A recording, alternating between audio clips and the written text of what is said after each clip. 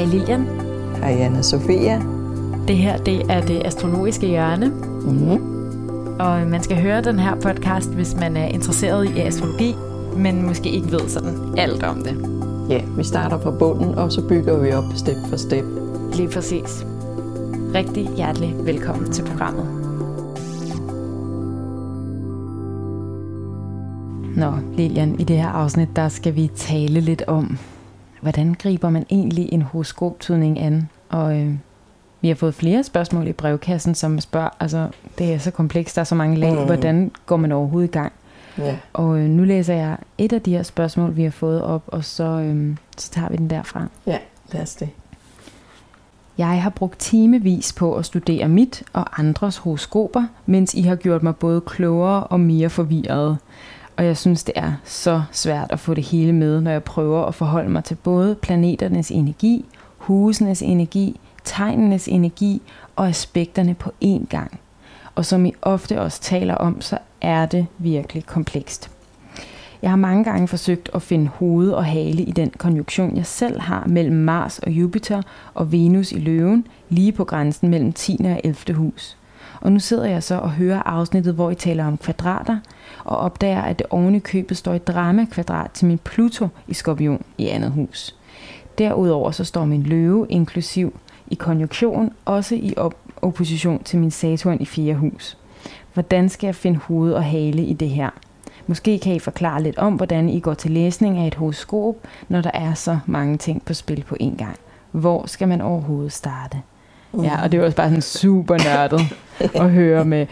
Det kan jeg godt forstå, hvis man hører det her bare sådan, at okay, jeg ser det ikke for mig. Men vi ser det heldigvis for os, for hun har givet os sin fødselsdata. Yeah. Så vi sidder og kigger på hendes horoskop, og vi ligesom prøver, hvordan går vi til det her? Men jeg tænker, først tager vi generelt, så andre også kan sige, hvordan starter vi. Altså fordi det er det vigtige, man kan lære en masse astrologi netop ved podcast og på nettet, men det er vigtigt at få struktureret det her tydninger, ellers så sidder man netop med en masse flagrende brikker, som man ikke ved, hvor man skal. Altså så jeg gør det, at jeg først lægger jeg en bund og laver det, man kalder en temperamentstydning. Det vil sige, hvor meget er der ild, jord, luft og vand og kardinalfast og bevægelig. Og simpelthen skriver op, hvor meget har vi af hver, så ser vi, hvad er det for en type.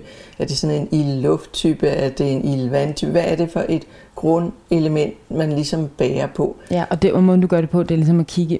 Vi tager alle planeterne med, og så ser vi i hvilke elementer, altså hvilke tegn, og hvad er elementerne så ud fra det? Ja, lige præcis. Og hvor der er mest, og hvor der er mindst, mangler man et element eller videre. Så det er sådan den der bund for ligesom at sige, det hviler hele horoskopet på, så alle andre ting skal ses i den kontekst. Så det må man ikke springe over. Og det næste, jeg så gør, er så at sige, hvad er det her for en person? Hvad er personligheden? Og så kigger man på sol, måne og ascendant, som er de vigtigste personlighedsfaktorer, og hvis der skulle være planeter i første hus. Sådan så man får fat i, hvad er det her for et menneske? Fordi så begynder man bedre at kunne forstå, hvad det er for ting, der sker, når man ser på spændingerne i horoskopet, eller når der kommer spørgsmål omkring, hvad ved jeg, job, parforhold osv. Så når man ved, hvordan den her person er skruet sammen. Så man skal lægge den der base, først temperamentet, så personligheden, og så kan man begynde at tage fat om de der faktorer, for ja, det er kompliceret med tegn, planeter, tegn, hus og deres aspekter. Og så kan man også... Det kan også godt, altså i hvert fald da jeg skulle lære astrologi, så havde jeg det sådan lidt, hvad er så vigtigst? Ja, lige præcis. Og prioritere faktorerne, det er så vigtigt. Og man kan jo gøre, det kommer så ind på, hvad program man har, hvor man får sit horoskop fra. Man kan godt skrue ned for det, der hedder Orbis, så man ikke får så mange aspekter med. Ikke? Og så kan man sige, hvad det vigtigste er altid sol, måne og ascendant, for ligesom at sige, der har vi noget af, hvordan personen er. Og så selvfølgelig, hvis der er nogle tætte aspekter, ligesom hende her snakker om, det er et T-kvadrat, hun har, så er det klart, så tager man fat i det. Eller hvis man har en stærk konjunktion, altså flere planeter, der står tæt sammen, så tager man også det. Ikke? Men man skal gøre det på baggrund af det, man allerede ved om vedkommende. Ikke? Så på den måde bygger man op lag for lag, og man kan ikke bare lige hoppe ind i et aspekt og sige, så kan man få fuldstændig tolkningen på det. Det skal spille sammen med resten. Ja, og det der med, du siger med, det man allerede ved om personen, det er ikke bare sådan, hvad man kender, men det er selvfølgelig ud fra den her temperamentsbeskrivelse. Og hvis jeg skal give et eksempel med mig selv, så vil man sige, hvis man lige bare spurgte mig, hvad er dit stjernetegn, så vil jeg sige, det ved jeg. Men hvis man så lavede en temperamentsbeskrivelse af mig, så vil man lynhurtigt kunne se, at jeg har kun et tegn i et ildtegn, og det er så min sol i vædder. Alt er selvfølgelig en planet i ild, men så har jeg rigtig mange planeter, både i fisk og skorpion.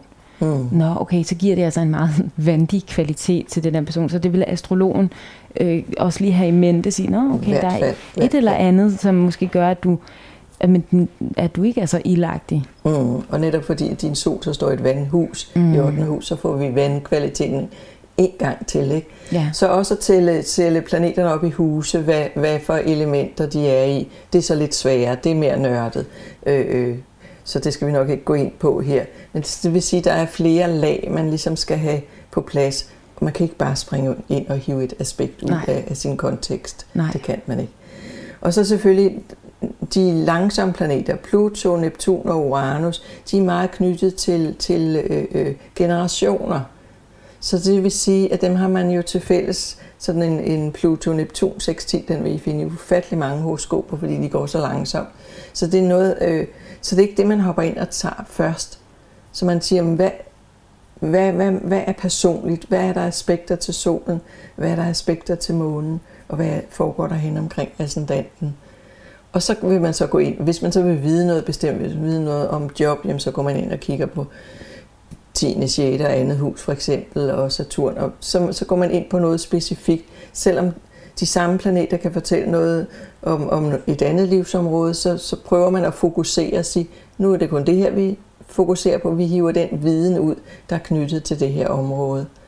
For ellers, man bliver totalt forvirret. Det gør man. Det tager år og ligesom at få styr på et horoskop og få prioriteret, hvad er vigtigt og hvad er mindre og man vigtigt. kan altså på nettet sådan, der kan også nogle gange synes jeg være lidt en tendens, at man så siger, hvor står din Venus? Men du har Venus i Jomfru. Så er du bare sådan og sådan og sådan. Hvor det er sådan, det er sådan en lille del af det, fordi hvad laver den Venus? Og i hvilket hus er det? Er det i første hus, eller er det i 12. hus? Det har en kæmpe betydning. Så jeg vil sige sådan, jeg synes, jeg taler meget om CoStar, altså den her app, hvor den giver man ikke kan se aspekterne, hvor man kun kan se planetplacering i tegn og hus. Og det selvfølgelig kan det være sjovt, og man kan få de her aha-oplevelser, men det er en mere kompleks historie. Og det kan være sådan lidt irriterende, at man lige pludselig sådan, jeg forstår det ikke bare umiddelbart. Men til gengæld så er det mere magisk, når det åbner sig for en. Og ligesom du siger, en Venus i Jomfruen, når man siger, okay, det er måske en meget kølig, reserveret menneske. Hvis så der så er 5 planeter i løven ved siden af, ikke, som er så passioneret og involveret, så det skal jo holde sammen. Man kan ikke bare tage enkelt faktorer ud. Nej. Så, og det er selvfølgelig det, der gør det svært at tyde, at det er simpelthen engang sammenfiltrede egenskaber, man har liggende der. Men sådan er det at være menneske. Vi har så mange forskellige facetter at trække på. Altså jeg vil sige det sådan, jeg havde en lidt sjov oplevelse for sidste weekend, hvor jeg var til et bryllup med en familie, og så sad vi sådan udenfor og snakkede, og så min kusines mand, han er meget interesseret i astrologi, og sådan havde sagt, men altså jeg ved ikke noget om det, så han sagde, men kan du ikke lige kigge på mit horoskop? Og jeg havde været lidt sådan, nej, jeg ved ikke rigtig. Og så jeg lige hurtigt, så tastede jeg det hurtigt ind på en app, jeg har på telefonen, og så så jeg en horoskop, og så blev jeg helt sådan, der er så meget, og sådan holdt det lidt hen. Og var det nemlig også sådan, kan du bare sige et eller andet? Og jeg var lidt sådan, nej, jeg kan ikke rigtig sige noget. Men så var han sådan virkelig gerne, og så kunne jeg bare mærke, så gik jeg ind i det. Og så var det, så startede jeg bare med sådan netop at lave en hurtig temperamentsbeskrivelse. Så kunne jeg se, at han havde enormt meget jord. Så sagde jeg, men du er jo grounded og praktisk og rationel, og så kunne jeg ligesom, men du er også, solen står i Krebs, okay, og så kunne jeg ligesom, og så lige pludselig udfoldede det sig for mig, og så lige pludselig kunne jeg næsten ikke stoppe med at snakke, sådan, og du har det og det og det, og han sad selv sådan, gud, ja, og det passede så heldigvis, de ting jeg sagde, hvor jeg kunne mærke, hvordan jeg havde svært ligesom at komme ind i horoskopet, sådan, hvordan skal der er så meget, men jeg kan slet ikke sige noget, og så var det at bryde det ned ved temperamentsbeskrivelsen, og så derfra kigge sol, måne, ascendant, og så åbner det sig, og så, gud, men jeg kan også se, at din Uranus har det helt crazy, og den står og laver et vanvittigt aspekt til månen, og okay, er du lidt rastløs, og sådan, hvad det nu kunne være. Det er ret interessant. Så man skal ligesom have sådan en nøgle. En nøgle til at komme ind i horoskopet med, ikke? Og når så først man er derinde, så er der ufattelig mange spændende ting, man kan tage fat om. Ja, og så bliver det nemlig sådan, hvad vil du vide noget om? Altså, fordi netop, du snakker herfra til juleaften. Ja, lige præcis. Ja. Men lad os også hoppe ind i hendes personlige der, som hun vil vide noget om. Ikke? Overhovedet at have Venus, Mars, Jupiter i Løven, det er 2 ildplaneter, Mars og Jupiter, ikke? Og så Venus, så der ligger jo en enorm løveenergi, selvom hun ellers er tvilling og krebsemåne og vægt af sådan den. Så ligger der et 3 planeter samlet meget tæt i Løven. Så der må ligge noget netop løvekvaliteter, noget passion, noget behov for at være på, eller behov for at komme frem, og behov for at vise, hvem man er, og blive respekteret for den, man er, og at nogen kan sige, at man er god nok, og at man kan nogle ting. Og det, der så er problemet for det her løve, der rigtig gerne vil respekteres for, hvad man er, det er spænding til Pluto, spænding til Saturn. Og det er lige præcis de 2 planeter, der har det med at lukke ned for ting. Ikke? Saturn er kritisk. Ofte møder man det i farfigurer, autoriteter, lærere, hvad ved jeg, andre mennesker, som jorder en på en eller anden måde, eller er negative og siger, det har du ikke gjort godt nok, og du skal ikke tro, du er så meget, og du kan ikke fylde så meget her. Og som også giver den der indre tvivl, er jeg nu god nok? Kan jeg jo nu nok? Og så man har både det der behov for virkelig at få lov til bare at lege og være sig selv, og så har man den der kritik, som kommer enten udefra eller indenfra, eller begge dele, som hele tiden holder en op, men som faktisk kan gøre, at man bliver dygtigere til nogle ting. Ikke? Fordi man sådan hele tiden måler det i forhold til realiteterne. Og Pluto, som kan være meget angstprovokerende, den ligesom kan lukke totalt op for sluserne, eller lukke fuldstændig ned for psykologiske strømme, for både en usikkerhed og tvivl, men samtidig også en enorm stærk vilje. Jeg vil det her, jeg er det her. Ikke? Så man kan godt sådan svinge mellem total passivitet og depressivitet, og så en total sådan, jeg skal fandme vise dem alle sammen. Ikke? Så der er virkelig, og det er faste tegn, altså fastlåste konflikter. Det er typisk, og hvis man kører det ud i forhold til andre mennesker, så er det virkelig, så har man fået kamp til sit hår, men man har også styrken. Man har styrken til at blive ved og bide sig fast. Så man skal lære, hvornår skal man give slip, hvornår er nok, og hvornår skal man tage hensyn til sig selv, ikke? Og til sit legebarn og få lov at være kreativ. Ikke?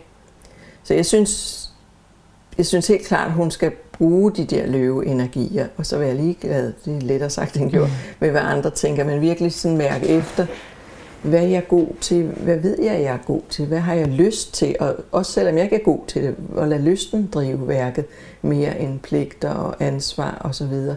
Altså jeg kan heller ikke lade være med at tænke på den der energi, der ligger i de der altså de der 3, lidt stellium er det vel, eller i hvert fald 3 planeter i løven. Altså der ligger rigtig meget energi i det, og det er også Mars og Jupiter.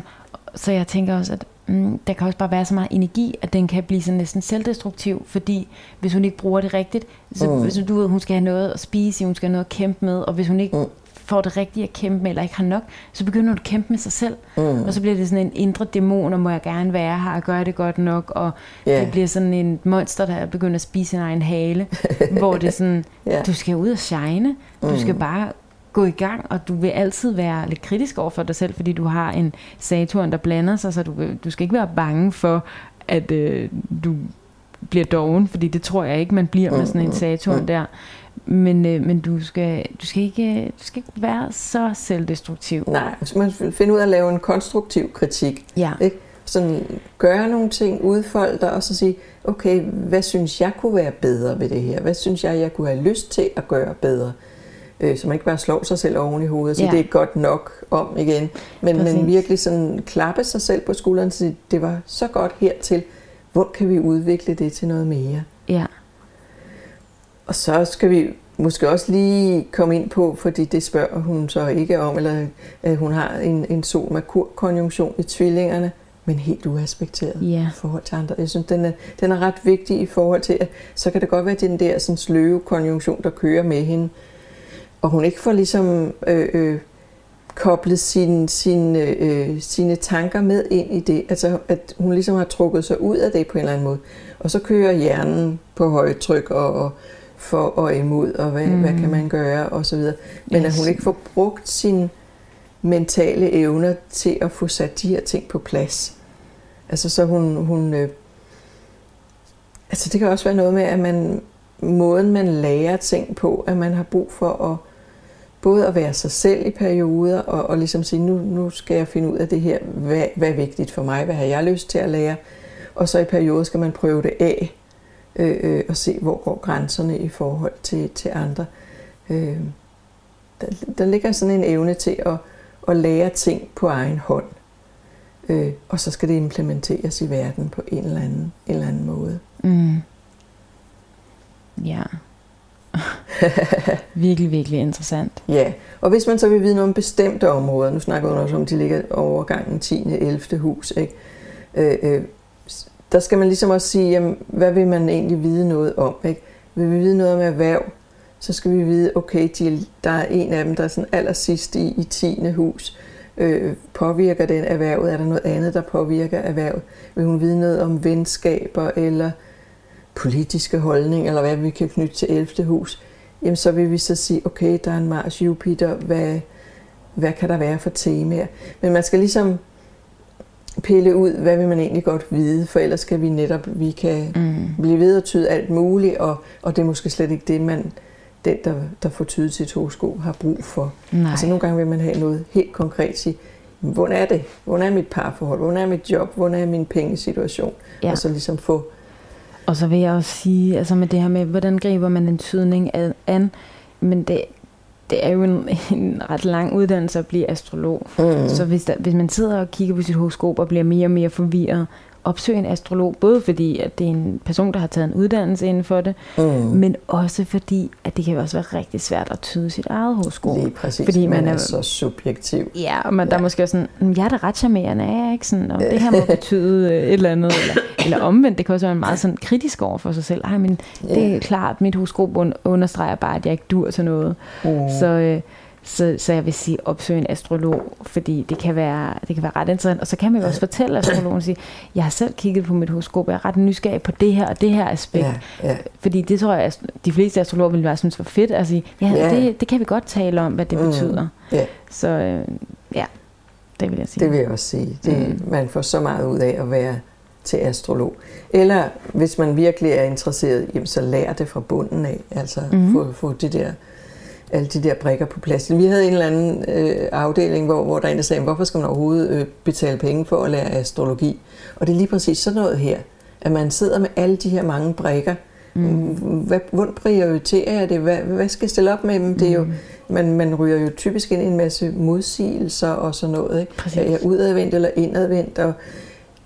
Og det er det, man lærer, når man lærer astrologi. Man lærer at sortere i brikkerne og sige, det her er ikke særlig vigtigt, og det her er vildt vigtigt. Det er det, du skal tage fat på. Og så lærer man at sætte brikkerne ind i en sammenhæng, en større sammenhæng. Ja, jeg får helt sådan faktisk sommerfugl i maven, når vi taler om at lære astrologi, fordi jeg synes, det er magisk, faktisk.